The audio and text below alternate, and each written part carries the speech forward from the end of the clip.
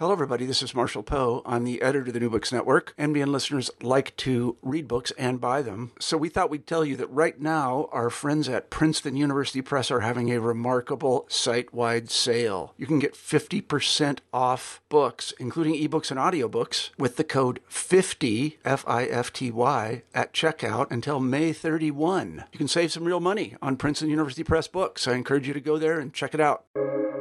Welcome to the New Books Network. Hello and welcome to another episode on the New Books Network. I'm one of your hosts, Dr. Miranda Melcher, and I'm very pleased today to have Dr. Katharine Millar with us to tell us about her book published by Oxford University Press in 2022 titled Support the Troops, Military Obligation, Gender and the Making of Political Community, which is, I found, a really interesting book. We hear this thing, support the troops, especially in the United States and the UK, particularly if we think about the early 2000s, but it's still very much something that happens even now. And this phrase kind of doesn't necessarily get interrogated, but it really deserves to be. So, Kate, thank you so much for coming on the podcast to tell us about your book. Oh, thanks so much, Miranda. I'm really pleased to be here. We're pleased to have you. And in fact, we'd love to start off with a bit of an introduction of you and then how you came to write this book. Yeah, for sure. So as mentioned, I'm Kate Millar. I'm currently an associate professor in the Department of International Relations at the London School of Economics and Political Science. My work within the department looks, and we'll see in sort of the argument of the book, in very broad terms, at the relationship between gender and violence in how we think about international relations and how we think about things like political community, citizenship, and often ideas of sort of normativity and ethics. In terms of why I decided to write the book, great question.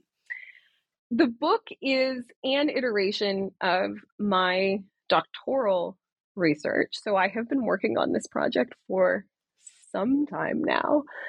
But the reason I think I decided to write the book or wanted to write the book actually goes back a fair ways longer than my doctoral education to my experience of being a teenager, a reasonably young teenager, during the early years of the so-called global war on terror, right? So the invasions of Afghanistan and Iraq post September 11th, 2001.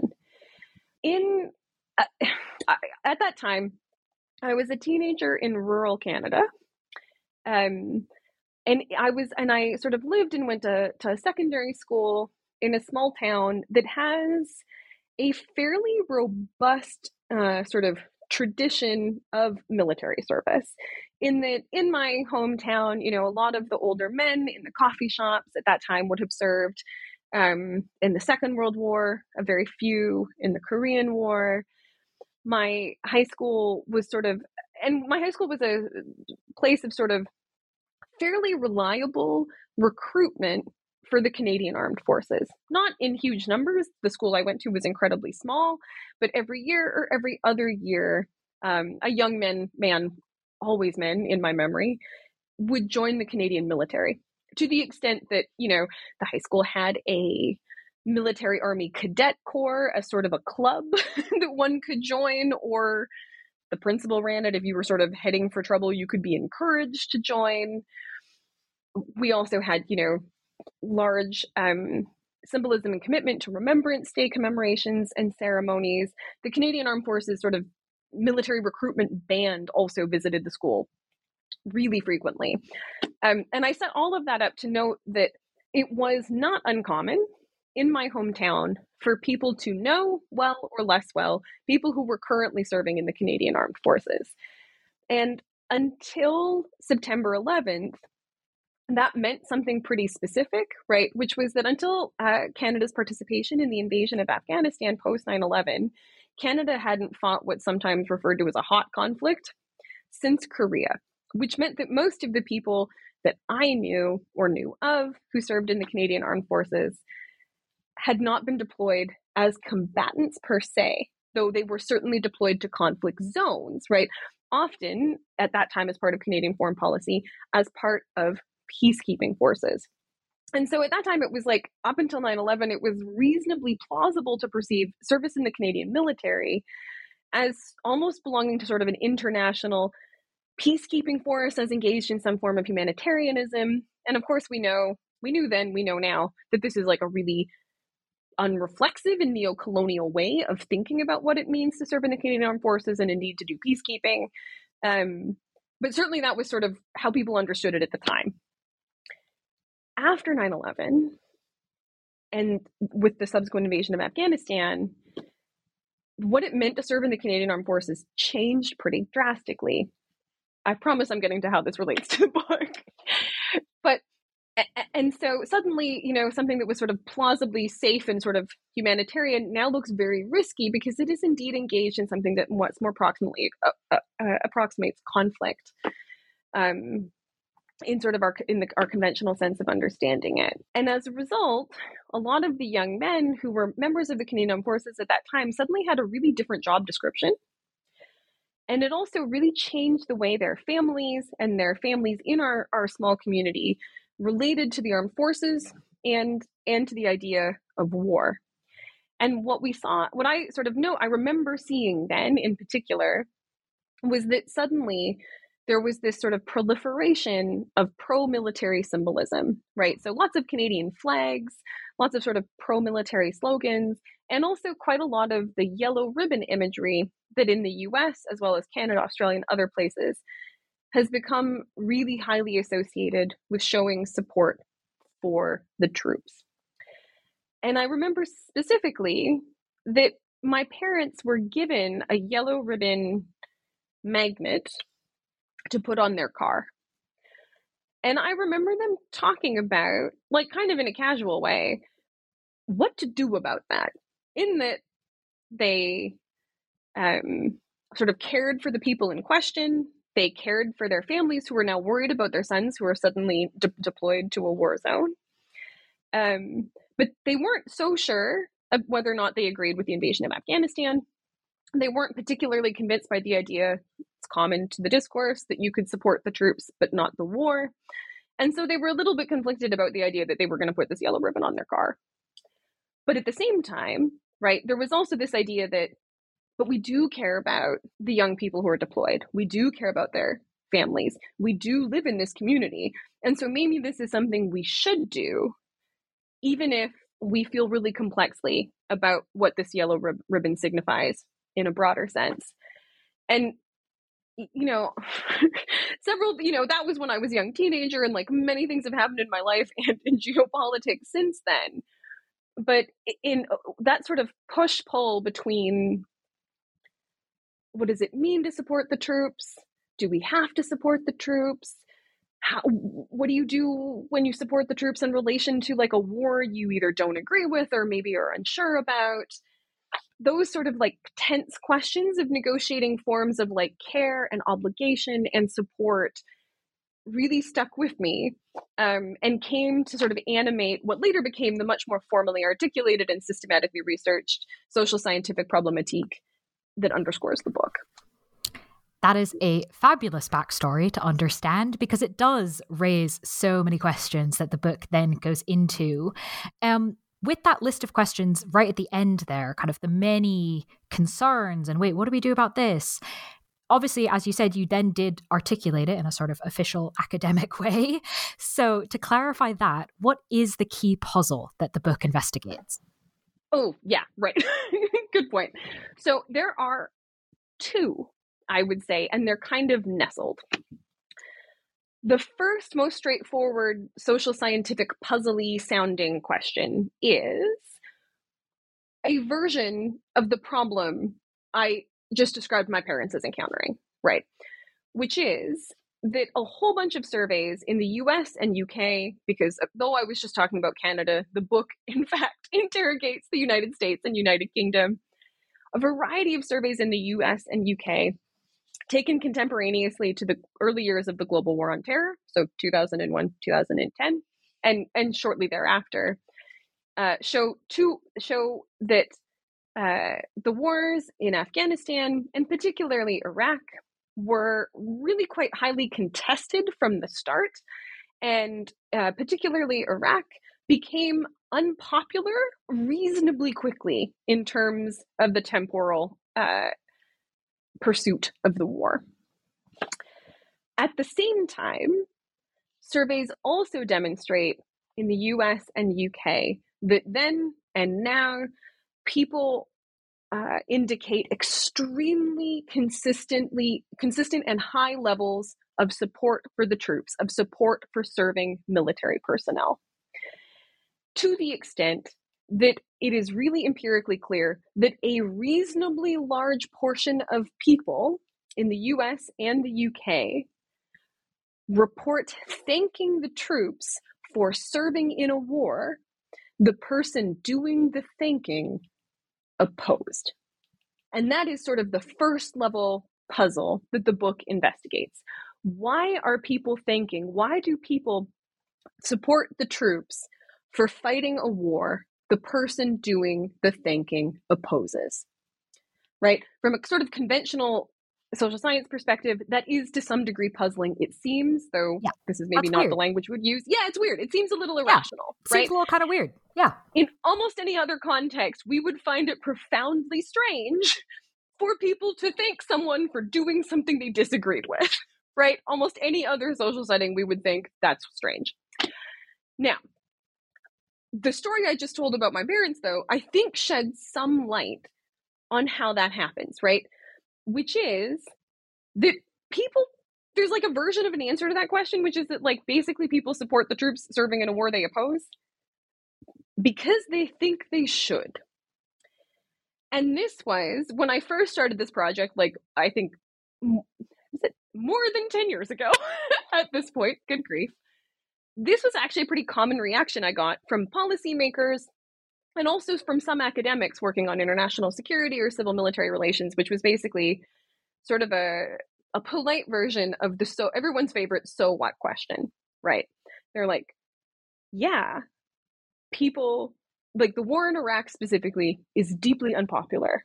And so the support the troops discourses, movements, and so forth are basically an epiphenomenon of that unpopularity, right? It is totally normal and in no way surprising and therefore not social scientifically interesting that people would support the troops serving in a war they oppose with either an explicit or implicit statement of, what else do you expect? What else are these people supposed to do? Which I think is, in fact, a really good question. Now, at the time, I encountered this with some degree of frustration because I was sort of deeply committed to the belief that supporting the troops was not a meaningless offshoot of an unpopular war, but that it actually told us something really deeply important and significant about the relationship between citizenship, political community, war making, and to some degree liberalism. And so that sort of led me to what I think one could think of as the secondary question that animates the book, that I think is more important than the first, and in some ways even more interesting, which is, rather than why do people support the troops serving in a war they oppose, how did it become normal? How did it become natural to support the troops serving in a war you oppose? And then secondarily, what happens when we do that? What happens to war? What happens to politics when it seems to be normal, natural, moral to support the troops serving in a war you oppose? And so that is sort of the deeper, sort of more constitutive puzzle that the book is interested in interrogating. Thank you for taking us through that. They're very good questions. So I'm glad that's why I'm glad we can talk to you about them. So we've got this idea of what interested you to think about this, what the kind of key questions are. I'd love to talk a little bit about kind of how this fits into a bit of theory, if you don't mind. Love some it. of the key terms here. So you relate this discussion, this investigation into these puzzles in the book, you relate it to liberalism and martiality. So can we talk through how you see martiality as antithetical and essential? Again, nice little puzzle there, to liberalism more broadly? Yeah, absolutely. I should probably start by stating, as you sort of implied, that how I understand liberalism within the book. And I kind of take the, I don't know how we might call it, sort of the eclectic and broad church approach to understanding liberalism, in that I take seriously sort of the tenets of classic liberal political theory in terms of defining sort of some of the key commitments, assumptions, and sort of conceptual framework of liberalism. But I also engage with how we tend to think about, talk about, and sort of practice liberalism as a form of political culture, as sort of a form of, we could talk about it as sort of a shared ideology, but also I sort of think about it more as sort of this general discursive soup in which a lot of the world, and particularly the US and UK, sort of situates itself and is made meaningful. And so in thinking about liberalism, then I'm thinking about both its sort of practical and praxical iteration, and the way it comes up in forms of classical political theory. Because of course we would note that there is no sort of perfectly liberal state or perfectly democratic state as envisioned in political theory in operation. And yet those terms have an important life that matters analytically and politically to how we understand the world. And so in terms of liberalism, I'm thinking about sort of the classic commitments of investments in individual liberty, ideas of autonomy, a very strong investment of in the individual as rational in a particular way, and also therefore of liberalism as, through these things, universally applicable and potentially invested in progressive understandings of history, or at least sort of aspirations towards progressive, rational, ideally nonviolent understandings of history, of politics, of universal political community, right? Which then get entangled with more specific ideas relating to things like democracy, certain visions of equality, market capitalism, and so on and so forth. And that's sort of how I understand liberalism, very broad sense. For the argument I make in the book, one of the things that I see is really important to liberalism that we very rarely reflect on because it's so deeply naturalized, and my political theorist friends will both be sort of nodding along and thinking, this is a simplification, which is certainly true within a very broad tradition, but that a lot of liberal political theory relies pretty heavily on a strong distinction between violence and politics, right?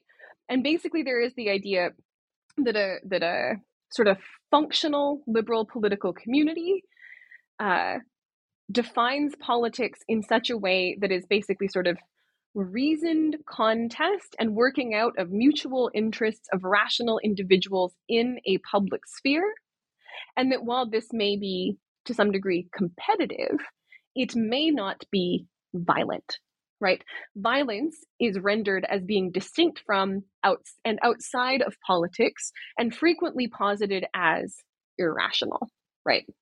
And therefore to be excluded, to be managed, and so forth. And violence in this way is certainly not political.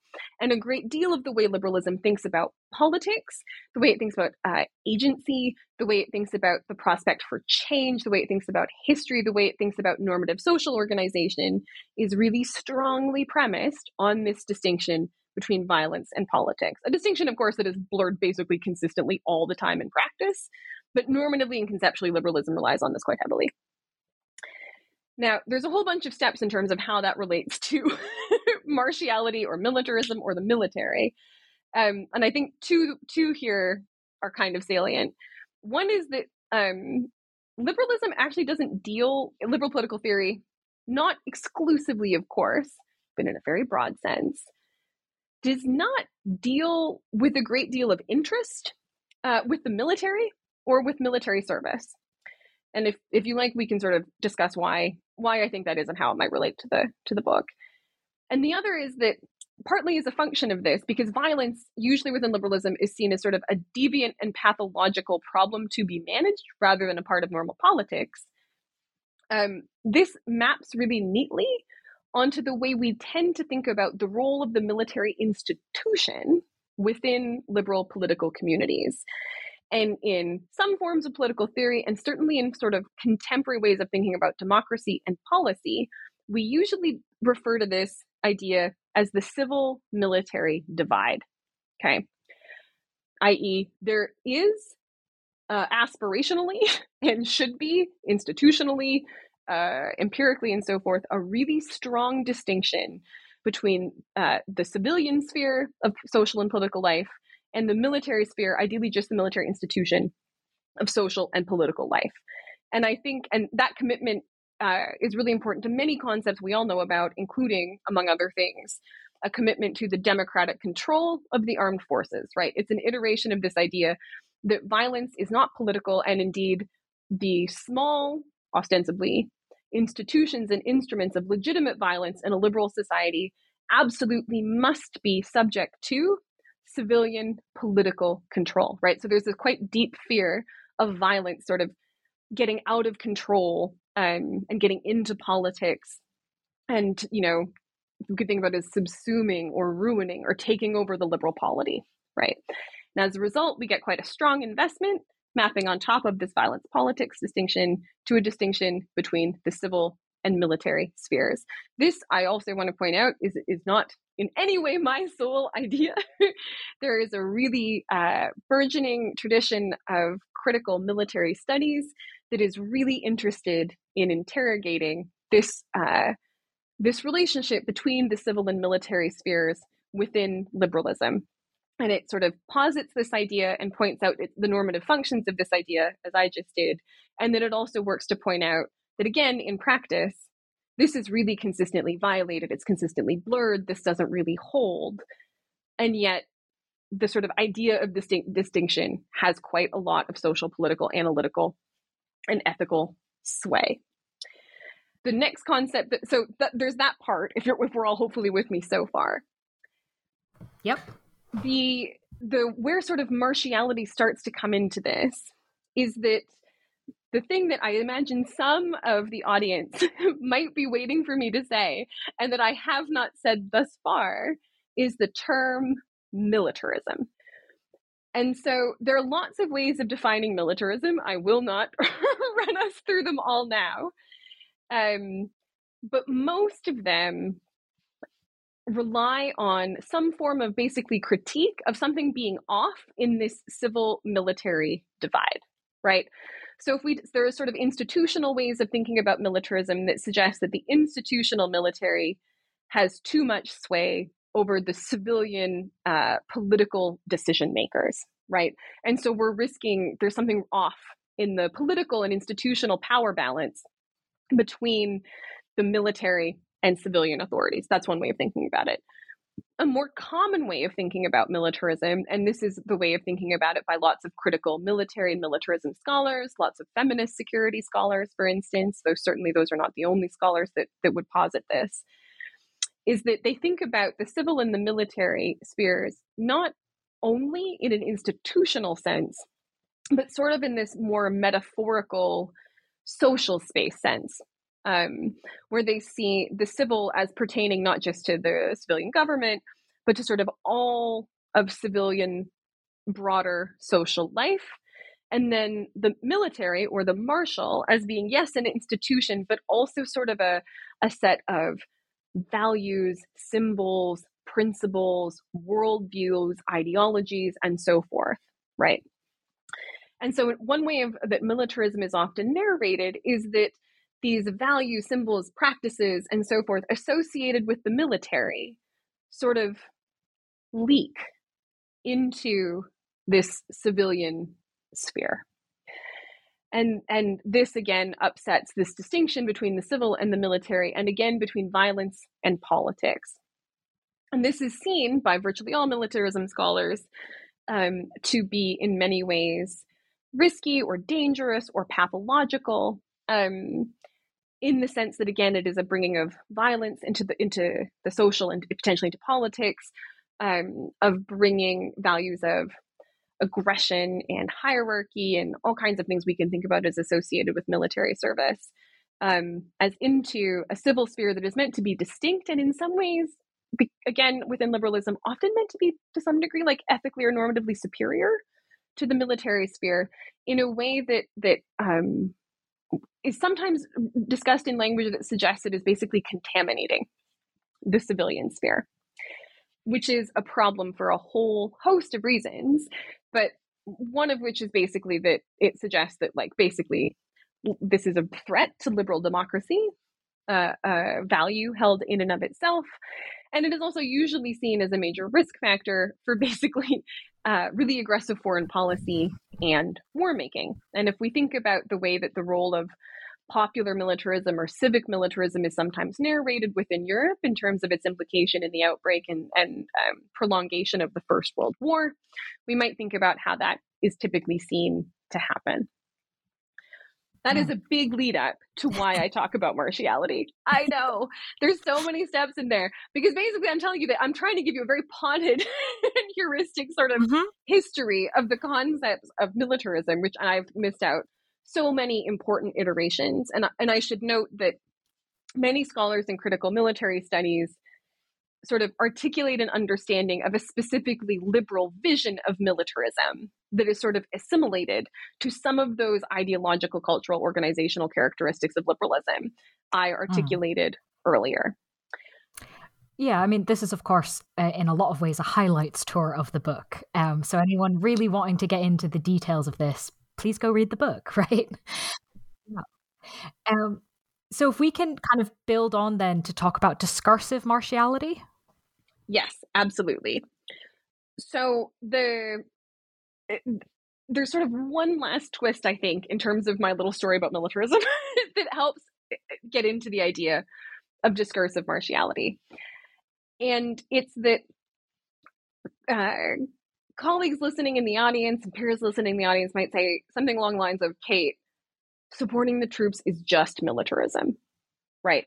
The glorification of the military, it's leaking into the civilian sphere, it's messing with politics, it's promotion of war, isn't supporting the troops, big air quotes, just militarism.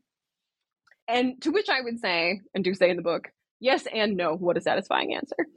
But I point out that the way that I just narrated militarism and the understanding of militarism that question hinges on places it in a particular relationship to the way we understand politics as normally and normatively working within liberalism, which is that if we see militarism as a deviant sort of leaking of violence and military associated values and symbols and so forth into the civilian sphere, this is really premised on an understanding and naturalization of that distinction between violence and politics within liberalism, right? And which in turn normalizes and naturalizes a specific understanding of liberalism, right? Again, as pacific, as rational, as reasoned, and so forth, right? In the book, I call that the good story of liberalism. And so I, along with other colleagues, really importantly, the work of Alison Howell, basically point out, it's a bit of a sophisticated conceptual argument, that our reference to, right, conceptually and empirically, the existence of a thing called militarism serves to uphold this specific version of understanding the role of violence within liberalism as exceptional, as pathological, as deviant, and so forth. And what this has the political effect of doing is therefore defining away the violences of liberal states and liberal polities as either exceptional, right? This is not how liberalism normally works. It's an accident. Or actually by negative definition, as in fact no longer liberalism at all. And that's why the idea of militarism, I think, is actually really important to the operation ideologically of liberalism, even as it's antithetical to the principles and values commitments we usually see as embedded within liberalism. And the reason that's important, as Howell and others and I try to point out, is that we know that liberal states are in fact often quite violent, right? Liberalism involves a host of forms of violence, right? You often entangled with powered hierarchies of gender, sexuality, race, class, coloniality, and so forth, right? In practices relating to war and war making, really importantly, but also, as Howell points out, policing and the way we think about and regulate disability, the way we think about the legacies and contemporary violences associated with colonialism and settler colonialism and so forth. And so basically, the reason that I talk about, the long way of saying, the reason I talk about martiality and discursive martiality in the book rather than militarism is because I think that though the supporting the troops sort of looks like militarism and to some degree is, continued recourse to the concept of militarism inadvertently plays into the excusing or the distancing or the eliding of these specific forms of liberal violence from being incorporated in our account of and our understanding of militarism, or pardon me, liberalism. And so I moved to thinking about martiality, and specifically discursive martiality, as a way of trying to analytically and critically account for that sort of loading of militarism, while noting that all of the scholarship that goes into the critique of the civil-military divide, the critique of militarism, remains really important to my work and really vital. And so to sort of specify discursive martiality, I mean two things that are actually, fortunately for us all at this point, reasonably easy for me to talk about. By discursive martiality, I mean two things. I mean, first, the formal politics of how we talk about and think about war and particularly military service in the public sphere. So by this, I mean, formal political contestations, institutional discussions of civil-military relations, political discussions of the legitimacy of specific wars, discussions of who serves in the military, recruitment numbers, all these types of things.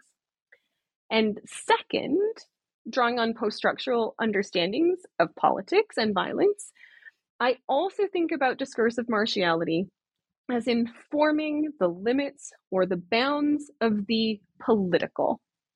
And by that, I mean I'm interested in thinking about how relations of violence make up what we think of as politics, of liberalism, and as the political community at all. And so looking at discursive martiality lets me look at the reproduction of the institutional military as a sort of air quotes real thing, as a social fact. It helps me really take seriously the construction of this violence politics civil military binary, right? The way it's challenged and the way it's reinforced and reified as a form of social fact. And also, though we haven't talked about it yet, the way that this is also made possible by and entangled with an underlying sex gender binary that is also sort of in the mix here in terms of making up relations of violence and solidarity in the making of contemporary citizenship. So that, I think, does a great job of giving us kind of the where we're talking about, right? What are the conversations that this book is part of?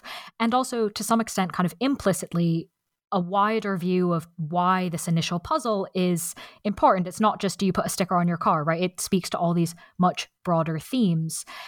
So I'm wondering if we can kind of make that a bit more explicit now that we have this theoretical background. What are the political stakes of Support the Troops? Oh, what a good question. Okay. I think the political, it's funny, I often have trouble discussing the political stakes of supporting the troops, in part because when you work on a project for a while, they seem very obvious. But the political stakes are this naturalization of supporting the troops makes liberal wars easier. That's kind of it. Actually, that's not it, but that's probably the headline. The naturalization of supporting the troops, and we can talk about why later, it makes the war-making activities of liberal states easier. In part, I argue in the book, because it shifts our consideration of when we think about sort of the ethics of war, politics of war, it sort of shifts our collective glance, our collective investment away from what we might think of as sort of conventional questions about war, like, is this war legitimate? Do the ends align with the means? Do we think it's a good idea? Is it worth it? Who's fighting the war? Are we okay with that? And really importantly to me, centering questions of harms, right? Mass death, mass suffering, mass displacement of the civilians in the theater of war, right? So, and instead, supporting the troops distracts us. This is putting it extremely bluntly, but it distracts us, right? And displaces these questions from the legitimacy and ethics of war away from harms to distant civilians abroad and instead redirects our attention to the troops at home. Are they being supported well? Are they being appropriately supported? Are we being good people in terms of our support for the troops? Are my neighbors being good people in terms of their support for the troops? And that shift from thinking seriously about the politics and ethics of violence to instead thinking about the maintenance of an appropriate supportive relationship, right, that is often seen as affective, right, and apolitical with the troops, that's really serious. And that, I argue, majorly facilitates the perpetuation of liberal war.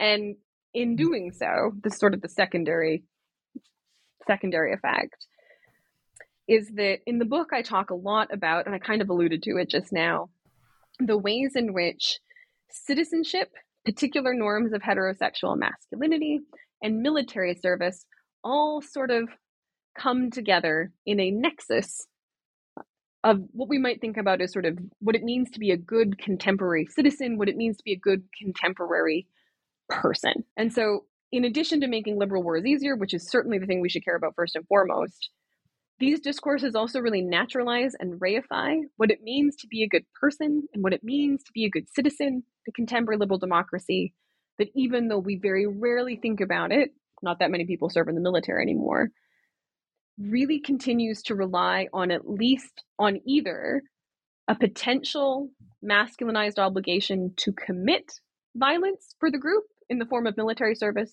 or an obligation to support the commission of collective violence on behalf of the group. And those two things, I think, are the major political stakes of supporting the troops as a phenomenon. No, absolutely. And do have kind of, that's obviously not a new thing necessarily with the recent wars, but also is to some extent new because there's so few people who now serve in it. So the kind of direct link between any individual who might say I support the troops and knowing someone who's actually serving is so much looser, I suppose, than it used to be. So I wonder if we can maybe turn to a different section of the book, and a question that you hinted at earlier with the kind of mass surveys that I find absolutely fascinating. Because, of course, this idea of like saying support the troop, having the sticker, having the magnet, the ribbon, whatever, that looks very pervasive in a lot of senses, but like we actually have data on it. We actually have real information. So can you walk us through who actually supports the troops? And if we are thinking now of this context where the liberal norms, the martiality, all of these things really have this quite strong pressure that kind of everyone is meant to support the troops, what do we know about who actually does? And how well does this map on to these normative pressures? Oh, that's such a good question. It is oddly one that the book can only half answer, I have to say. Because the book, as perhaps implied by the fact that I was just talking about something called discursive martiality, the method the book takes is a discourse analysis. And it's a discourse analysis of the use of support the troops discourse in the US and UK from 2001 to 2010. And I look at uses of support the troops or analogous phrases in the mainstream print media across the political spectrum in both states. I look at its use in the legislature and by the executive branches of government, as well as by the Department and Ministry of Defense. And I also look at the way support the troops and similar phrases and discourses are used by pro-military charities or military support charities, we might say, as well as anti-war groups in the US and the UK. And I mention that in part, honestly, because it took literal years. So I really want people to go and look at the discourse analysis. But also to flag that when I sort of talk about the results of the study or the findings in the study, I'm talking about the way supporting the troops is represented within that body, within that corpus, and within this sort of generalized discourse. Okay. And so when we talk about, in terms of this question of who supports the troops, I am able to say who the discourse says should support the troops much more directly than I am able to comment on whether or not these feelings of support are like genuinely held, although I think they are by many people, and that's important to take seriously, right? But what sort of people's specific understandings of support or their subjective intentions in terms of support, I'm way less able to get traction on. And so the perhaps somewhat unsatisfying, but I think really politically important answer to the question of who supports troops, according to the discourse, everyone. Really, literally, everyone is the most common explicit or implicit subject, entity, etc., that is represented within my corpus as supporting the troops. Everyone.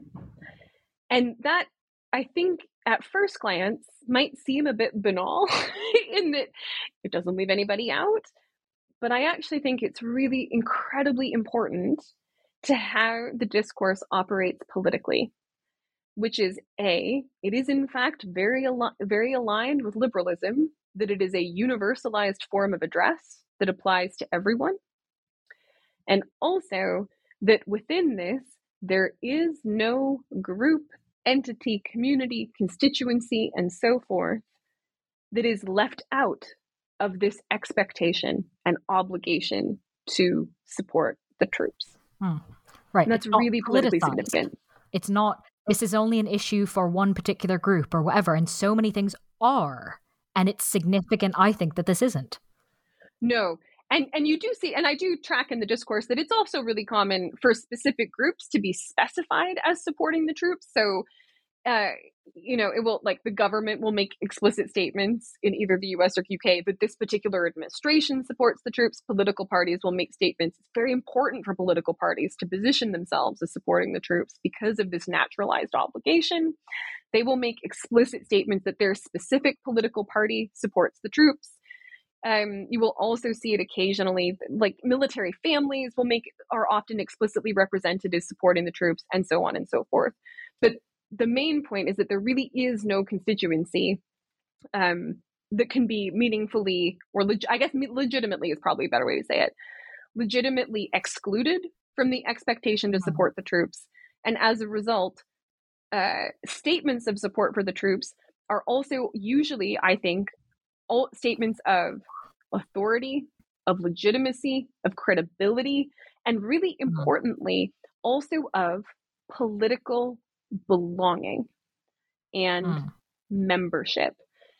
A good way to think about it, I think, is that lots of studies in the past, including by my friend and colleague Ron Krebs, have pointed out that in the past, and to some degree through the present, in democracies, military service has been a really effective, if unfortunate in its necessity, vector for previously marginalized or minoritized people to claim full rights and citizenship within the democratic polity, because military service is very highly assimilated to normative citizenship.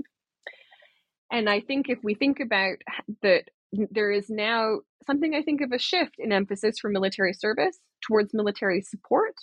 We can see claims to support the troops as likewise claims to equality, citizenship, participation, and so forth. No, absolutely. I think there's a very direct thread to be drawn between that tradition and what we're seeing now. We've been talking about the support part of support the troops, right? Who's doing the supporting? What does it mean? Why do we care? What are the stakes? Can we switch to focusing on the troops bit? Who are the troops? Oh, my instinct is to answer that by saying whoever, everyone, no one, which is not very analytically satisfying, but definitely is true. Okay, in the book, I basically point out that we tend, when we think and talk about the troops, we know empirically what that is supposed to mean. It is supposed to mean military personnel, right? The troops usually mean military personnel. In fact, it usually means enlisted military personnel. But I make the argument in the book that if we look at how the troops work within discourse conceptually as a specific figure, they don't always refer to enlisted military personnel. And in fact, the meaning of the troops is more abstract and it's not very well specified. And I kind of make the somewhat bold claim in the book that you actually can't meet the troops. It's impossible. You could meet some enlisted military members, but you can't meet the troops because the troops are distinct collective political figure, distinct collective political subject that sort of are defined by several things, one of which is the fact that they are a group. And on that basis, I sort of describe it in this way, is that if we think about, by analogy, the working class, and the way the working class is often narrated to sit within capitalism. The working class means something different than the contemporary mode of production, or indeed means of production. It also means something different than a whole bunch of workers or a whole bunch of employees, right? The meaning, political and social insignificance of the working class means something distinct, right? It's not either reducible from or derivable from either capitalism or the idea of a bunch of workers. And I basically suggest that as a group and as a distinct collective figure, the troops work similarly when we think about relations of the military, collective violence, and martiality. And basically, I suggest that the troops are not the same and cannot be. They're not derivable from the idea of the institutional military per se. Nor, importantly, does it make sense politically or conceptually to read them simply as an aggregation of soldiers, right? They may be, in context, basically referring to or used to mean a group of soldiers or the institutional military. But as an idea, as an object to refer to, I think actually it is reasonably intuitive that the troops mean something more and different to either of those two things. And and in fact, that in doing so, they're actually less characterized by like, who are they specifically, or like, can I meet them? Where do I find them? Et cetera, than the way they tend to be characterized. And somewhat counterintuitively, the troops are usually characterized in a couple of ways. One is as I just mentioned, they're a group. They're always a group. That's really important. They also usually are posited as somewhat passive because they basically sort of exist to receive support. They're often posited as reasonably passive when they are discussed. In fact, they are rarely positioned as fighting wars, somewhat oddly. They're also, as a result, sometimes actually quite counterintuitively when we think about soldiering myths, they're often constructed as quite dependent, right? They're actually dependent on civil society for support in a way that actually gives them this really interesting inflection of like vulnerability to potential harm that we certainly wouldn't associate with sort of an ideal, typical heroic soldier or with the institutional military. And they're also, as a function, I think, of this idea of being a group, they actually can incorporate like support. They actually can incorporate pretty much any group, position, embodied identity, community, and so forth within the society. So like really anyone, everyone, no one can be the troops. And that's partly why it's so effective politically. No, absolutely. If we then kind of combine some of these pieces to address something I'm glad you talked about in the book, because I think it's very true practically, but isn't, again, something we always think about. So we've got this idea that everyone, without exception, is meant to support the troops, that the troops can encompass essentially anyone or everyone, and that both of these things make supporting the troops something so normalized that no one really questions it. And there's not just political stakes and pressure, but very much, going back to the example of your parents, social pressure.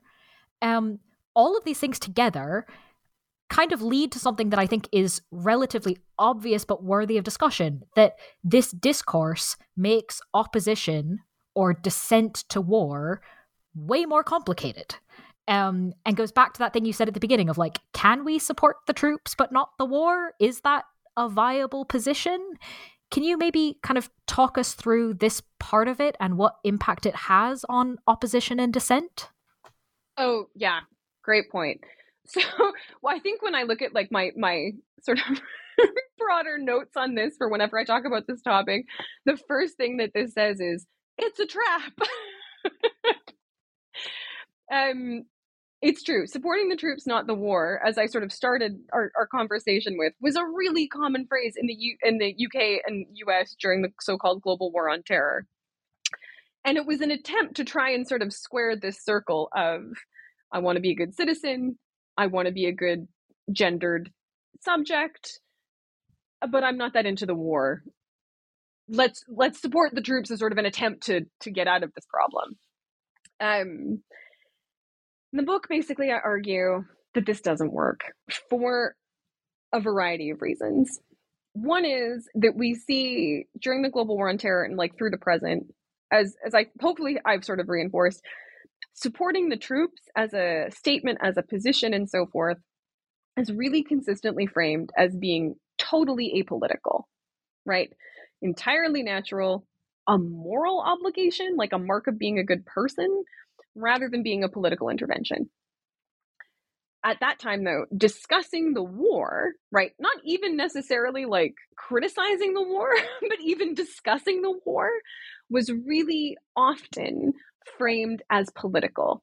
And of course, therefore, as inappropriately political.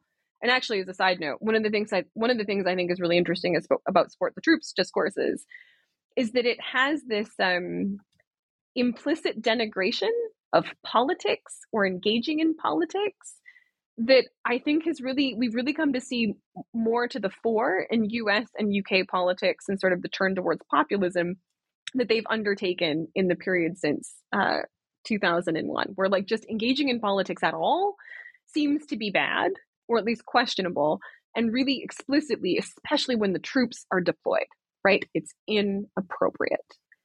How anti-war groups at the time tried to get around that was this idea of support the troops, but not the war, or a phrase that I imagine people will be familiar with, which is the idea of support the troops, bring them home, right? This really common phrase of anti-war groups and peace organizations in the early 2000s. And the aim of that, of course, was again, like really genuine and strategically wise.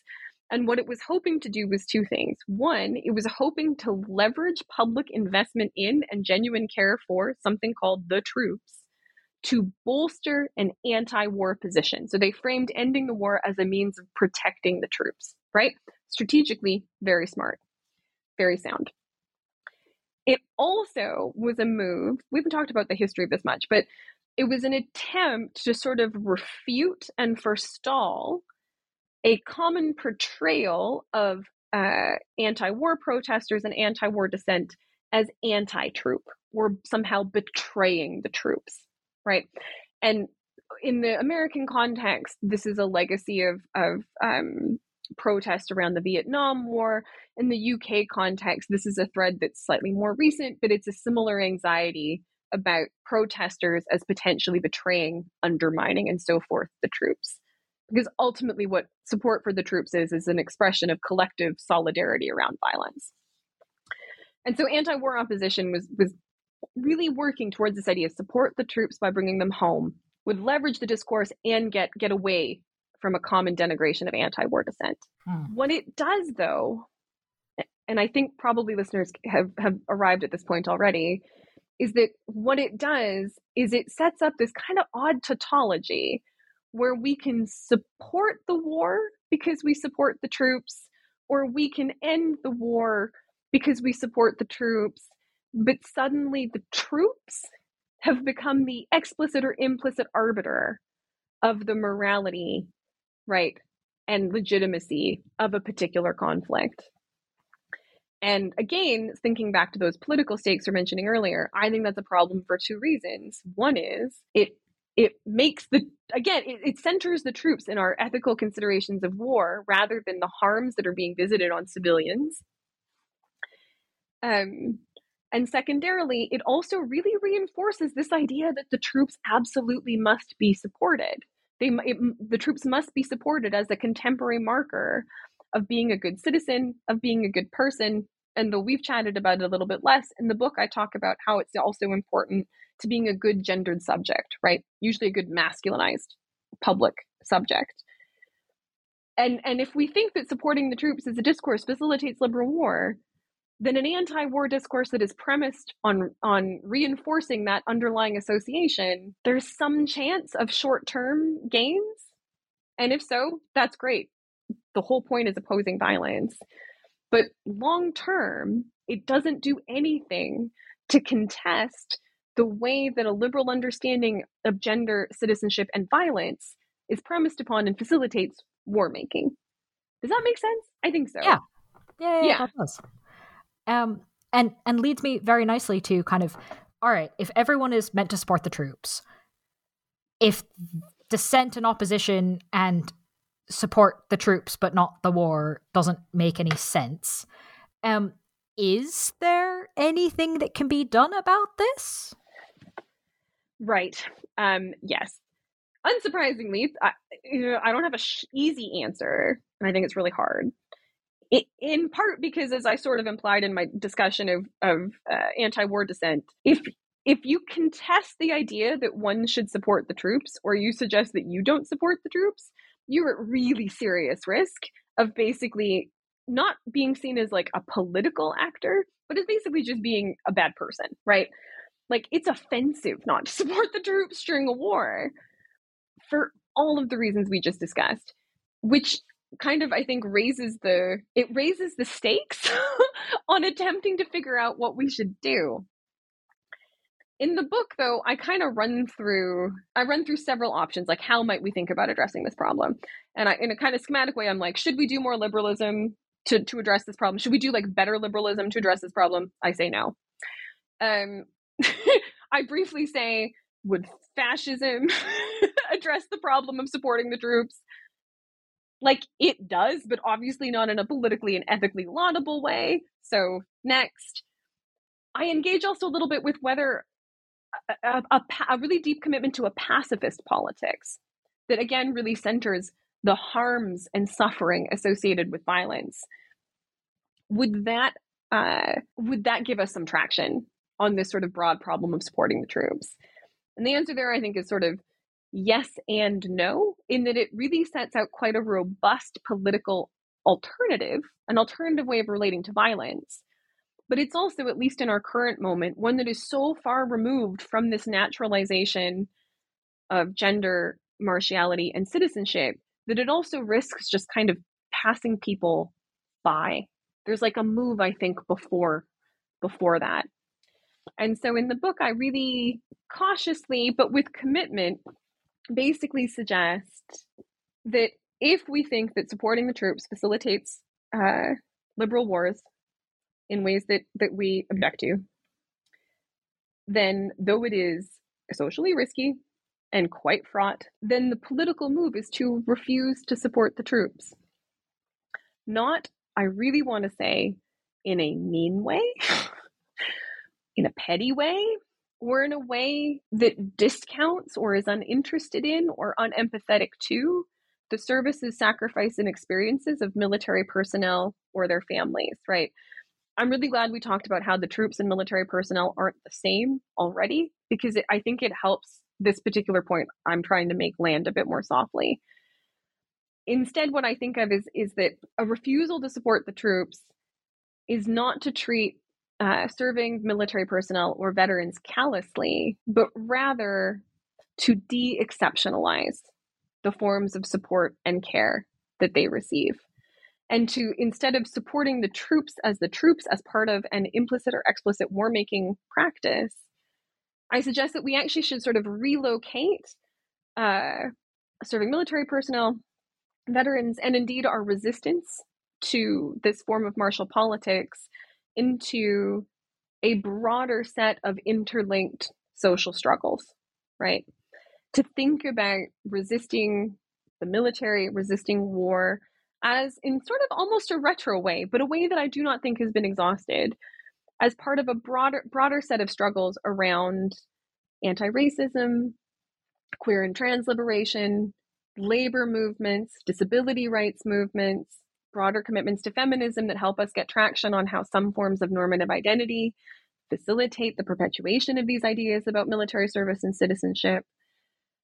into broader movements around resisting state violence more generally, in terms of questions about immigration reform, border abolition, policing reform, police abolition, and anti-carceral politics.